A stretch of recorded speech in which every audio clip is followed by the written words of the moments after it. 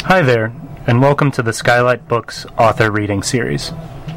If you'd like to learn more about us and our many upcoming author events, please visit skylightbooks.com, where you can browse our inventory, buy books, and join our Friends with Benefits Club. You can also follow us on Twitter, Tumblr, and Facebook. To speak to a real live bookseller, please call 323-660-1175. Thanks for your support, and enjoy. So what I'm going to do is just talk for 5 to 10 at the most about the book itself as a project and the word uncanny and why this thing is called Uncanny Reader. And then I'm going to hand it over to Aimee and ask her to read the story of hers that is in the anthology. Gorgeous story. Many of you may know it, Tiger Mending. And then we're going to have a little conversation and then throw it open to questions. And we really hope that you will ask us questions we can't answer, questions we can throw back at you, whatever you want. So to begin with, I guess I would have to say that this anthology itself, 31 stories. I deliberately tried to make it international so that I might get something of an education of writing that I hadn't heard very much about in the past. We are used to reading American short stories, but there's a lot of incredible work going on in various parts of the world. So there are stories in this collection from Zambia, from Uruguay, from Scotland, from Sweden, from Japan, many places, and it really awakened me to a rich world of writing out there. That was very important to me. It made it harder to get reprint rights for some of these stories in all languages, in English. Think about that. But it was very exciting to get this range of writing into the book. I also started with a very early story that is rarely anthologized called The Sandman by E.T.A. Hoffmann. How many of you know the name E.T.A. Hoffmann? Oh, Sarah. Right.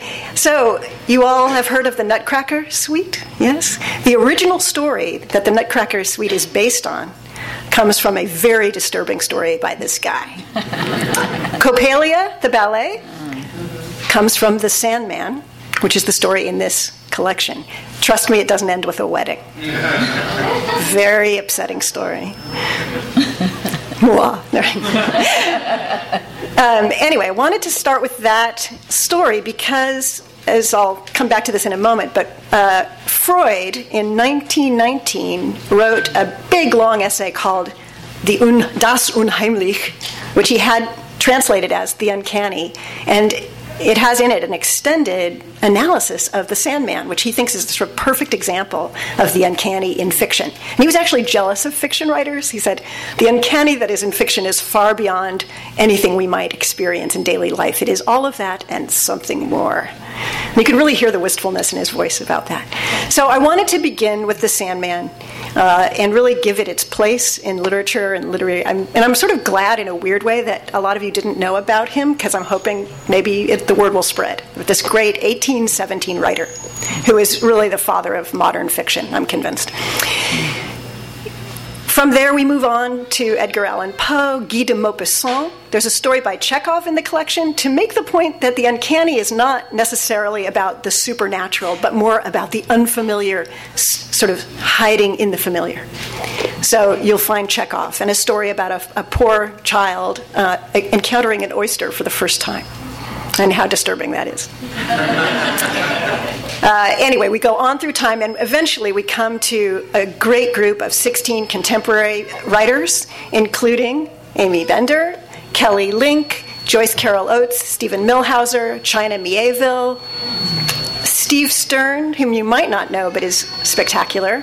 Is it? Shall I lean back? There's a little feedback. Lean forward. Lean forward. Is that better? Oh, I still hear it. Well, maybe it'll go away. There we go. Better. All right. So anyway, you get the idea. This range of writers. And from other countries, a wonderful writer now based at Berkeley named Namwali Serpell, who was born and raised in Zambia till she was 8, and a very interesting, strange Swedish writer named Karen Tidbeck, who is really using the folklore of her native Sweden in a very interesting and folkloric and fairy tale disturbing way. Great stuff. So quite a range there. So what I wanted to tell you a little about is why I came to do this. I come from a background of realist writing, I guess, but I was raised in Southern California in a secular Jewish household, but I'm convinced now that we came with a whole bunch of sort of folklore in our blood and a sense of magic in literature that we never really lost. Even though coming of age in graduate school in the 80s, it was all Carver. Great, I love Carver. Not a slam on Carver, but there wasn't much room for the magic and the fairy tale and the strange in that particular moment. But I think I always carried it around as an interest. And when I think back to where this collection really begins, I think back to Arcadia and the San Gabriel Valley and a whole bunch of ghost stories that I was told as a child by a wonderful woman who lived in Alhambra named Francesca Rodriguez, who knew all about the Lucky Baldwin estate and all the strange ghosts. And she had experiences of ghosts on that land. So I thought of the suburbs that I grew up in, and that they're actually drenched in strange stories and history. And that, I think, was the basis of what I came to think of as the uncanny all these years later.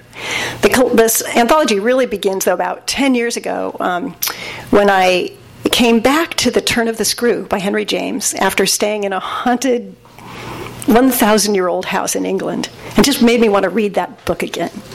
And I noticed the word uncanny in the book, and I thought, I don't really know what that means. And so I started noticing it everywhere on the web and everywhere, and I discovered that there was this huge, 100 years of theory and literature and hard thinking about something called the uncanny. The word itself is very old and very simple. It means essentially seemingly supernatural, and it goes back to 1600s Scotland. It first shows up in literature right around then. However, its parent word, canny, comes from ken, to know, and that word is a peculiar little word. It's probably from the Norse. And it not only meant safe and cozy and known and smart and careful, it also meant possessed of supernatural knowledge. So you would go to a canny man to cast a spell on someone or get a spell removed, to make trouble or to get rid of it. There was this hint of the supernatural around it. Freud, when he writes Das Unheimlich, investigates the word heimlich, right, which is home-like, and discovers that home-like also had words like private, hidden, secret, magic.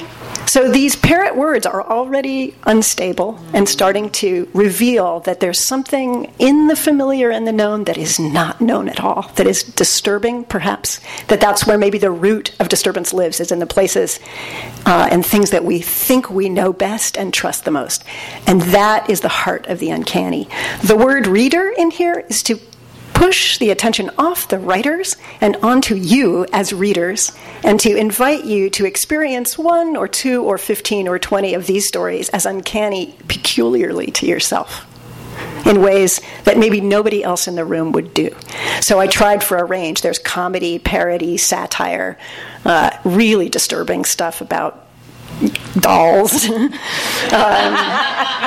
twins, and some of Freud's. I tried to sort of think of Freud's 12 or so notions of what the uncanny, when the uncanny is an experience for us. Things like when you think you've met your double on the street, or when you see the same number repeated more than twice in the same day. It's very much upset him. Or when something that should have remained hidden comes out into the open. That makes me think of Tiger Mending in a way. And another one I really love is when something primitive happens in a modern and secular context. Think about that. That's kind of cool. So that's kind of the bundle, if you will. And I guess I would this is the moment where I feel like telling you that one of the first writers that I wanted to have in this anthology, when I first decided to take it from, I taught it as a course for many years, I decided to give it a shot as an anthology. I thought of Stephen Millhauser, I thought of Joyce Carol Oates, and I thought of Aimee Bender.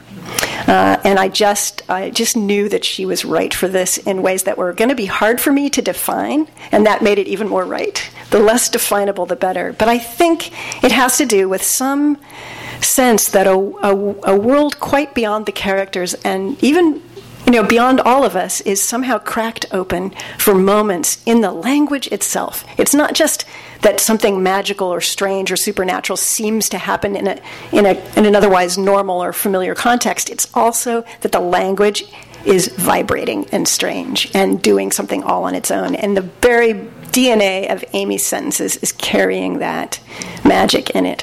So that's why I'm so thrilled that she agreed to be in the book and to come tonight.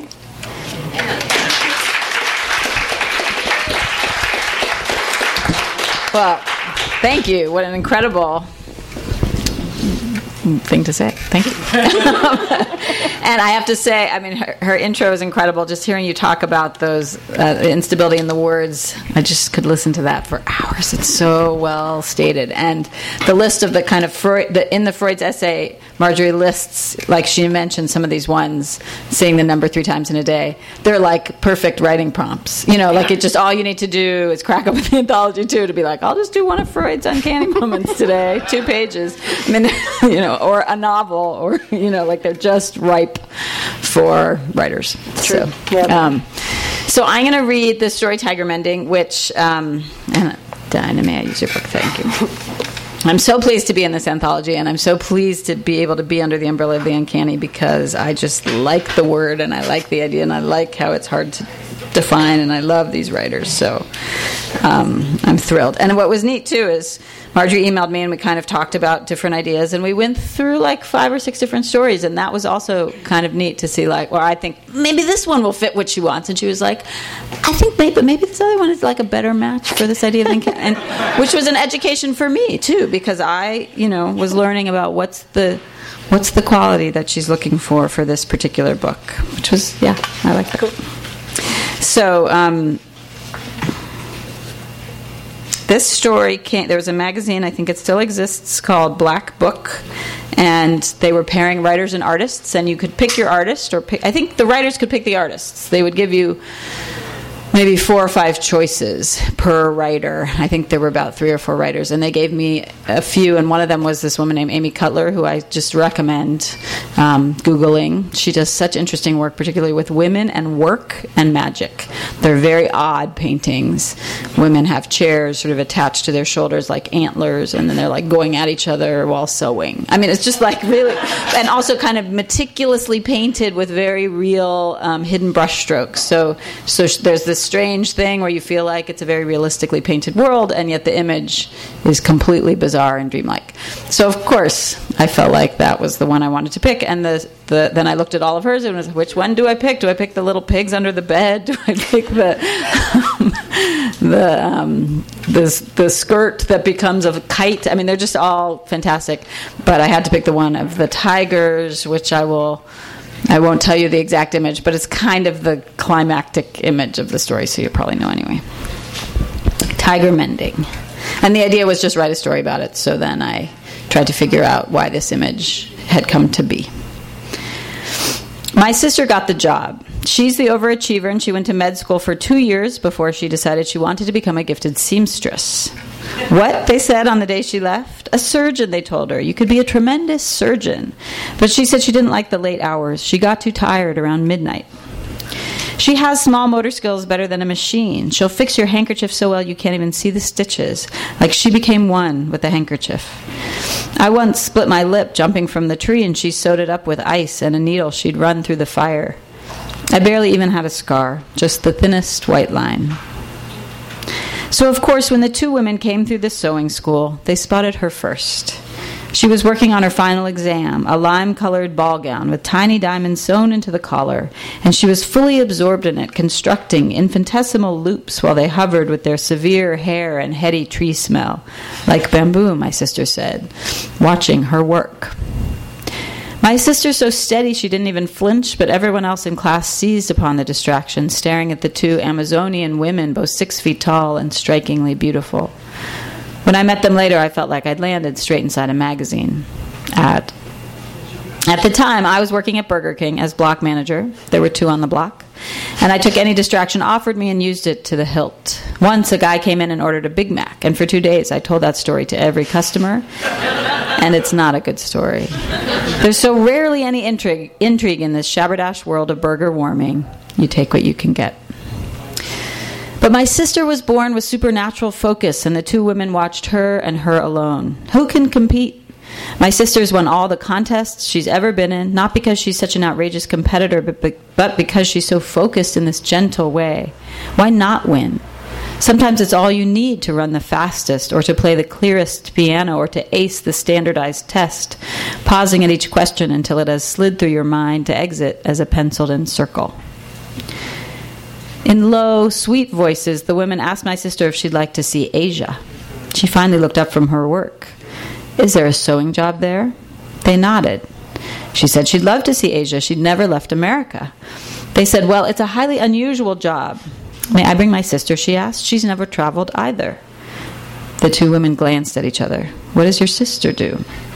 She's manager of the Burger Kings down on 4th. Their disapproval was faint but palpable, especially in the upper lip. She would simply keep you company. What we are offering you is a position of tremendous privilege. Aren't you interested in hearing about it first? My sister nodded lightly. It sounds very interesting, she said, but I cannot travel without my sister. This is true. My sister, the one with that incredible focus, has a terrible fear of airplanes. Terrible. Incapacitating. The only way she can relax on a flight is if I am there, because I'm always having some kind of crisis. And she focuses in and fixes me and forgets her own concerns. I become her ripped hemline. In general, I call her every night and we talk for an hour, which is 45 minutes of me and 15 minutes of her stirring her tea, which she steeps with the kind of Zen patience that would make Buddhists sit up in envy and then breathe through their envy and then move past their envy. I'm really, really lucky she's my sister. Otherwise, no one like her would give someone like me the time of day. The 2 Amazonian women, lousy with confidence with their ridiculous cheekbones and these long yellow print dresses, said okay. They observed my sister's hands quiet in her lap. Do you get along with animals? They asked, and she said yes. She loved every animal. Do you have allergies to cats? They asked, and she said no. She was allergic only to pine nuts. The slightly taller one reached into her dress pocket, a pocket so well hidden inside the fabric it was like she was reaching into the ether of space, and from it her hand returned with an airplane ticket. We are very happy to have found you, they said. The additional ticket will arrive tomorrow. My sister smiled. I know her. She was probably terrified to see that ticket, and also she really wanted to return to the diamond loops. She probably wasn't even that curious about the new job yet. She was and is stubbornly, mind-numbingly interested in the present moment. When we were kids, I used to come home and she'd be at the living room window. It was the best window in the apartment, looking out in the far distance on the tip of a mountain. For years I tried to get her to play with me, but she was unplayable. She stared out that window, never moving for hours. By night, when she'd returned, I'd usually injured myself in some way or another, and I'd ask her about it while she tended to me. She said the reason she could pay acute attention now was because of the window. It empties me out, she said, which scared me.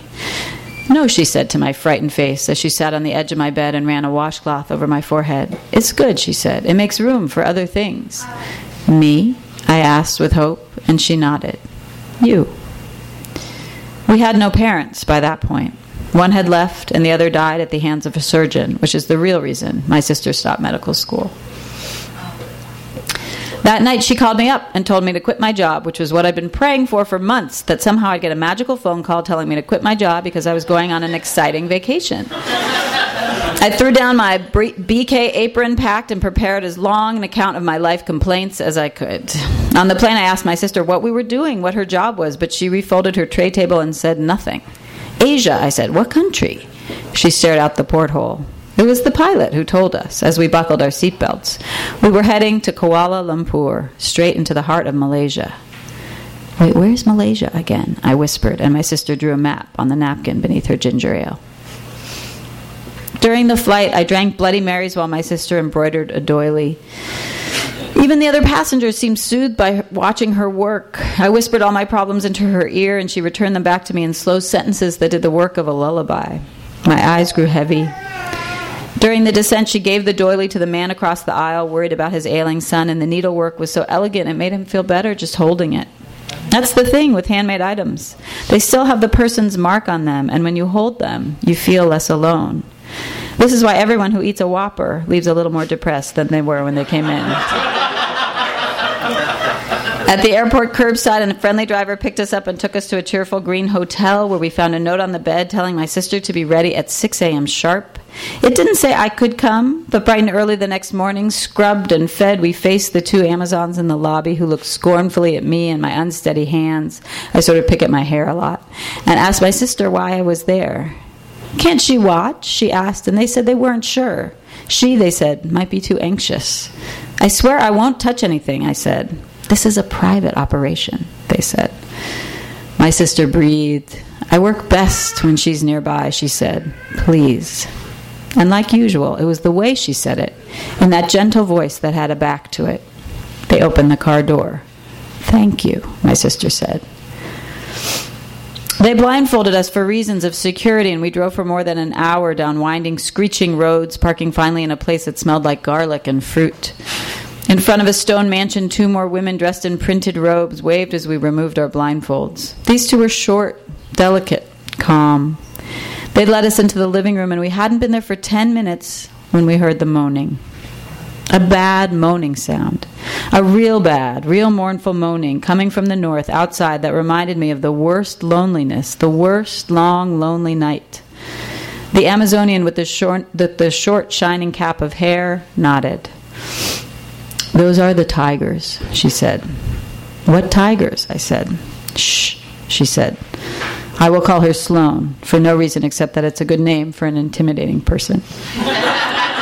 Sloane said, "Shh, quiet now." She took my sister by the shoulders and led her to the wide window that looked out on the land, as if she knew instinctively how wise it was to place my sister at a window.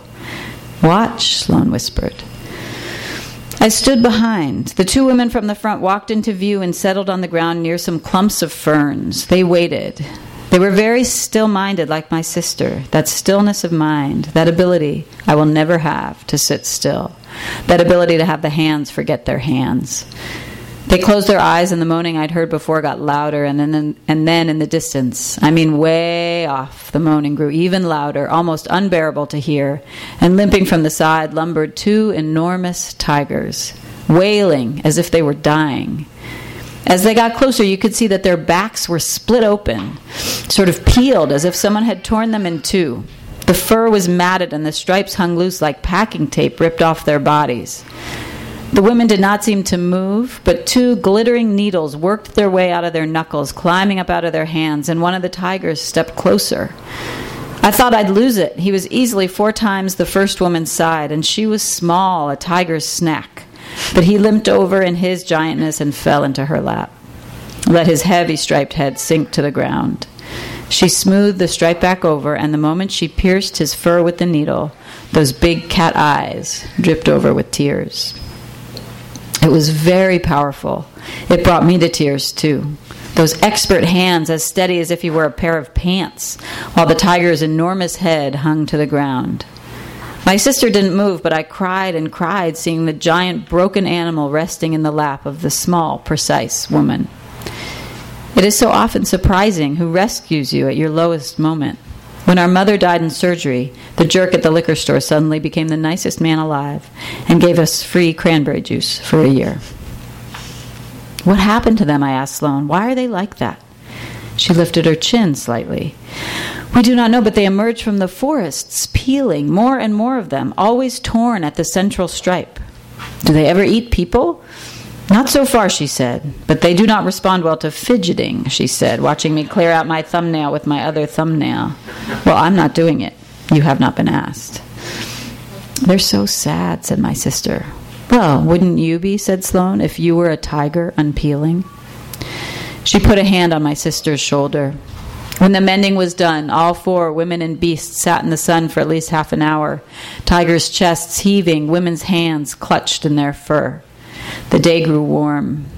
In the distance, the moaning began again, and two more tigers limped up while the first two stretched out and slept. The women sewed the next two and the next. One had a bloody rip across its white belly. After a few hours of work, the women put their needles away, the tigers raised themselves up, and without any lick or acknowledgement, walked off deep into that place where tigers live. The women returned to the house. Inside, they smelled so deeply and earthily of cat that they were almost unrecognizable. They also seemed lighter, nearly giddy. It was lunchtime. They joined us at the table where Sloane served an amazing soup of curry and prawns. "It is an honor," said Sloane, "to mend the tigers." "I see," said my sister. "You will need very little training since your skill level is already so high." But my sister seemed frightened in a way I hadn't seen before. She didn't eat much of her soup, and she returned her eyes to the window, to the tangles of fluttering leaves. "I would have to go find out," she said finally when the chef entered with a tray of mango tartlets. "Find out what?" "Why they unpeel," she said. She hung her head as if she was ashamed of her interest. "You are a mender," Sloane said gently, "not a zoologist." "I support my sister's interest in the source," I said. Sloane flinched every time I opened my mouth. "The source," my sister echoed. "The world has changed," said Sloane, passing a mango tartlet to me reluctantly, which I ate pronto. It was unlike my sister to need the cause. She was fine usually with just how things were. But she whispered to me as we roamed outside looking for clues of which we found none. She whispered that she felt something dangerous in the unpeeling, and she felt she would have to know about it in order to sew a tiger suitably. "I'm not worried about the sewing," she said. "I'm worried about the gesture I place inside the thread." I nodded. "I'm a good fighter, is all. I don't care about thread gestures, but I'm willing to throw a punch at some tiger asshole if need be." We spent the rest of the day outside, but there were no tigers to be seen. Where they lived was somewhere far, far off, and the journey they took to arrive here must have been the worst time of their lives, ripped open like that, suddenly prey to vultures or other predators when they were usually the ones to instill fear. We slept that night at the mansion in feather beds so soft I found them impossible to sleep in. Come morning, Sloane had my sister join the two women outside, and I cried again, watching the big tiger head at her feet while she sewed with her usual stillness.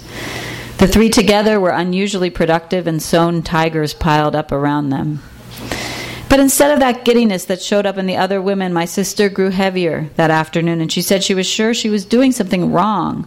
"Oh, no," said Sloane, serving us tea. "You were remarkable." "I'm missing something," said my sister.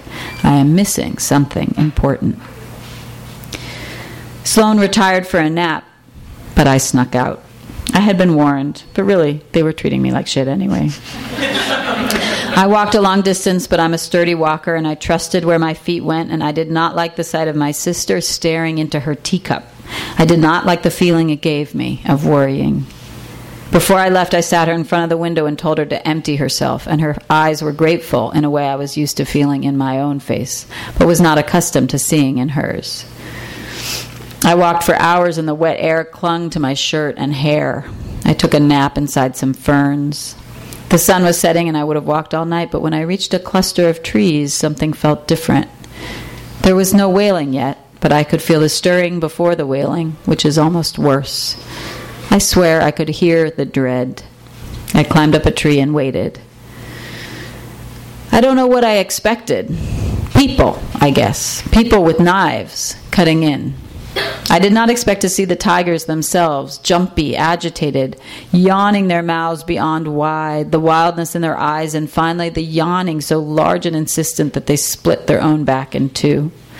They all did it, one after the other, as if they wanted to pull the fur off their backs, and then, amazed at what they'd done, the wailing began. One by one, they left the trees and began their slow journey to be mended. It left me with the oddest, most unsettled feeling. I walked back when it was night under a half moon, and found my sister still at the window. "They do it to themselves," I whispered to her, and she took my hand. Her face lightened. "Thank you," she said. She tried to hug me, but I pulled away. "No," I said. And in the morning, I left for the airport.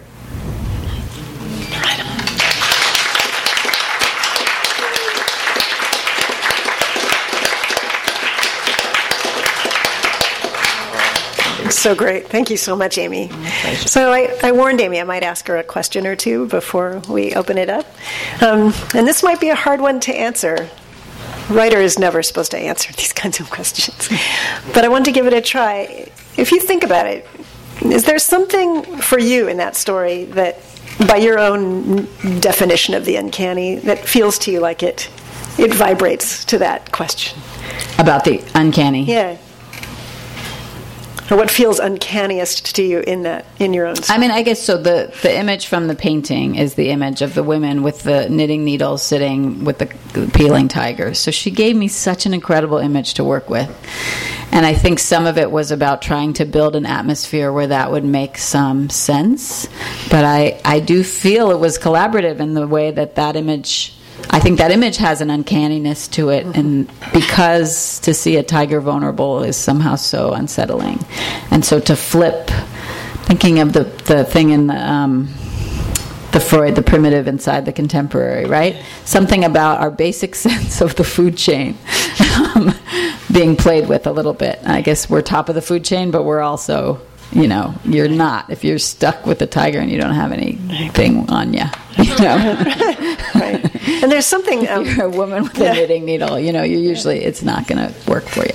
Yeah. I was thinking, too, there's a line in it that just goes sort of fleeting by. It's Sloane says, "The world has changed." And that line just slips past in this quiet way, but it seems to sort of ripple out through the story. It's not an answer, right? I mean, it just sort of floats out as another as a sort of question about the tigers. Yeah, right. So that I remember that sort of functioning weirdly as a sort of pre-unsettling to the narrator's own remark about unsettling. Yeah, that makes sense. Something is off. The world has changed in some way that unsettles all of us. Yeah. There's another aspect of the uncanny that Freud I don't think really talked about, but a lot of scholars have, that also is happening in this story that I don't know, but this is a very interesting thing to me. But a lot of scholars have thought about that the uncanny happens in the margins and in the neglected areas. So we're all looking to the central story, or we're looking, at the main subject, and something's happening in the peripheral vision that we're dimly aware of, and that's where the actual pull is happening. Something strange is beginning to, I would say, unravel. And this story, because the character herself, right, she's not the center of attention. She's sort of the perfect quester after such things. Let me ask you another one. Sure. I was thinking, when I first started talking, I said something about childhood and ghost stories. And one of the things I discovered when I did this anthology was there's a very obscure writer in this anthology from the early 20th century named Marjorie Bowen. Not the famous Elizabeth Bowen, but Marjorie Bowen. She wrote under 5 male pseudonyms. Wow. At least. Turns out that she was Graham Greene's favorite writer. He read The Viper of Milan, historical novel of hers, when he was a teenager, and it was the reason he became a writer. And he goes back to that story. So I wanted to ask you the same question. Is there something from childhood, either told stories or written stories, that you go back to as a kind of a touchstone or a place from which you come? I mean... because I think the writers that I admire very much in the anthology, and probably Kafka being the one that I could look to as the most, even though I don't know the story that's in here and have to read it, but as the most formative. But, it's... I do think, thinking of childhood, it does go back to me to fairy tales, because there is often that darkness. And I think I was thinking, driving over, about the horror and the uncanny, because they're certainly linked, but horror is such a broad, much less subtle term that we think of like bloody guts, and only... I think actually Stephen King is quite a wonderful writer in many ways, but somehow doesn't fit often. It's usually a little more... his movements don't move in the same way. So, but I think there's sometimes something in a fairy tale movement that has a strangeness or an image that resonates. And I guess this is kind of a side story, but it has a point to it, which is that I teach this fairy tale class, and we're talking once about the 12 dancing princesses. And those of you that know that story, it ends kind of oddly, where it's like one of the princesses marries the soldier, and they live happily ever after. And really the core of the story is that these girls, these young women, go down underground and dance till their shoes are tatters. And one of my students, because the other students were like, why does the oldest get married to this guy who traps them? And blah, blah, blah.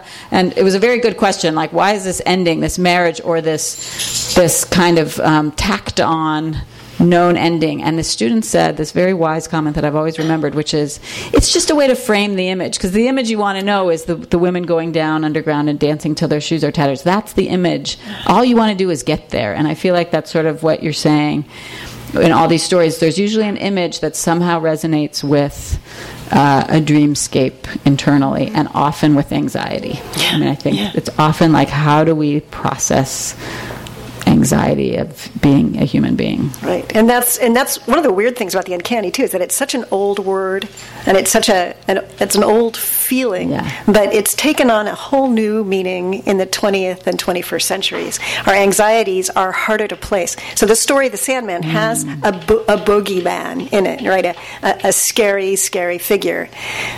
Really contemporary stories of the uncanny, you sort of have a hard time finding the boogeyman. You're reaching into every closet and cupboard and alleyway to find the source of the problem, but you're sort of left holding sand. And I didn't really mean to say that. I hate that.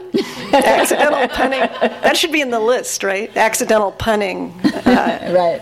Form. But it is this idea. Is this idea that we don't know where it is anymore. So I think it's really important that we explore the sensation in all of its contemporary ways.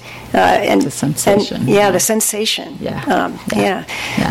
That's great. And I was thinking, too, when you were talking about fairy tales, they don't explain stuff, right? Fairy tales, they just flatly tell you, but it's not flat. It just puts you down this frightening hole. A former student, who's now a good friend, once described the uncanny as a rabbit hole with no wonderland at the bottom, which struck me as a really great, thank you, Freud. She should have told him that it's a really great, it's a great way of thinking about. But fairy tales really do that. They don't solve anything, right? Yeah. And there's no internal explanation or attempt to kind of, paper over. Yeah. Cool. Yeah. Well, you sort of, when you mentioned Kafka, I thought you were going to blow my other question, which was there a writer in this anthology that you count among your great influences? And if there's something about Kafka that you can articulate, I would love to hear it. It's so hard to talk about that guy. Yeah, Kafka. Though I think Poe, I remember reading Poe in junior high or something and feeling like just the very difference of Poe. At that point you're just coming upon what is literature, and I think there's this feeling of like, literature looks like this, and it doesn't look like Poe. It looks like realism. And so then I think there was a permission in reading something like The Telltale Heart and finding it frightening and vivid, and even maybe having a little trouble reading it, like not quite being able to tolerate it, especially at that age when everything is terrifying. And like, it's Poe kind of hits the reading curriculum at a time when everything is completely scary anyway, but it's also a time that kids are really drawn to something that makes you feel so unsettled, that sensation. So I think Poe felt important to me, and I also feel like a lot of authors I didn't know about, but Kafka was one that I did know about, and I think, I think the amazing thing about Kafka is the level of realness he brings to the details of the strangeness in the world he describes is phenomenal. It's like, I'll reread something to teach it, and I'll just think, oh wow, I really think he was a bug. Like, I think maybe he was a bug and came back to write about it. Like, it's so lived. I really think he's all, I think this trial happened. I think all these various things feel completely inhabited in a way that when you talk about the language kind of holding something, that the kind of bottom of your heart falls out a little bit. That's great. Yeah. That's great. Yeah, love it. there's a Russian word that's very nice that translates very badly into English. The Russian word. Is there any Russian? Is there a Russian in the room? Russian speaker? I'm safe? Okay. Ostranani means the strange in the familiar. To defamiliarize. That's the terrible English word I was trying to avoid saying. To defamiliarize what we know. But what's thrilling about it, there was a guy right around the time of Freud named Viktor Shklovsky, who wrote a wonderful essay called Art as Technique. And in it he said that habitualization, right, the sort of way we live now, we are on automatic pilot a lot of the time, that habitualization destroys one's family. He said something about one's fear of war, and that art exists to make the stone stony, to bring us back to the present, to the moment. And I love that, make the stone stony. It seems like a revolution could be started just on that phrase. But he really believed that art should be difficult, that you should have to struggle through a sentence in order to fully experience it. And in a way, Kafka does that. You feel like you're going down this tunnel with him, and you have to look at everything, right? Nothing is given to you in familiar code. Right. So I think and that's something that you're doing in that story too. I think that's happening in every gram of that story. I'm so glad. Those are my questions. Do you want to? Should we throw it open? Sure. Yeah. I can. Come on. Yeah. Okay. Barely. Yes, but we'll repeat your question. So my question is, what do you think it means to experience the what does it mean to experience the uncanny literature as opposed to the film or something like that? And I guess the related question is, what happens when you shut the story of the book? Right, you shouldn't read these late at night. It's a great question. It's a really great question. So what happens, the first part was, what is the uncanny as an experience in literature as opposed to in film or some other medium? And the other question was, what happens when you close the book, right? That's wonderful. Take a gander at one of them, and maybe you can too. Do you have a, yeah? Yeah. I can, the one thing that's coming to me specifically is the close the book question, which is really a wonderful one. And actually one of the tests for me of the stories as I read and collected was to be unable to solve something when I closed the story, when I finished reading the story, to feel as if something had been left dangling, as if something was vaguely wrong. And sometimes, I mean, that actually, there's a kind of, in a great uncanny story, there's actually something wrong with it, even in the bones of the language, so that you can't fix it and resolve it. And that seemed like an essential quality. The trick to that, however, is that different people are going to feel lack of resolution in different places. So one of the challenges was that there's a satire, a political satire. Actually, it's an academic satire, which is political to me in this. And I think some people will find it just sort of funny and not particularly possibly supernatural, like, it just sort of... But for me, I actually found it difficult to teach the next day because this professor has gone off his rocker and we can't tell exactly what spun him off. And none of the other people in the story seem to know that anything's wrong with them. So that may have been part of the irresolution. Only one person sort of took the heat for something that is out there. So maybe that's it, that sort of feeling. And I think it's important as a reader to work a little, to ask yourself, what is it that is still bugging me now that the story is over? What am I still keyed on it? Because it will expose you to your own secret obsessions, which is dangerous, but good. Good. Yeah. Do you want to try? Oh, that's such a great answer. I think the film question is interesting, and other media. I guess what comes to mind first is that there's something more overwhelming in a certain way in a film because everything is visually laid out for you and you are sitting there in your home or theater or whatever. And because of that, also less, not overwhelming, but less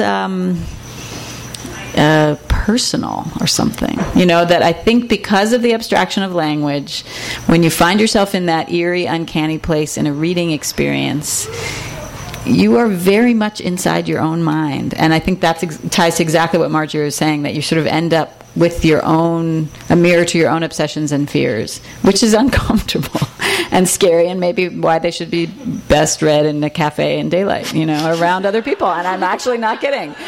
But that I think in a film, you know the group is there, and you know the lights are coming up, and your mind is participating, but it is different. I think in some ways it's, you know, it washes over you more fully in the moment, but it's easier to let go of sometimes. Yeah.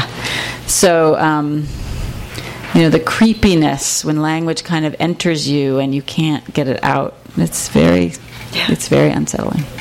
Yeah. That's great. Yeah. So I think we're kind of living in a time period where we're doing sort of a lot of research and sort of scientific inquiry. And so I was wondering how the idea of the uncanny fits into that and can sort of jolt us out of what we normally do in a broad sense. That's a great question, too. Aimee, do you want to? Sure, and it was just remembering about, we're supposed to repeat questions. So about science and scientific inquiry, and how do we balance that against this exploration of the uncanny?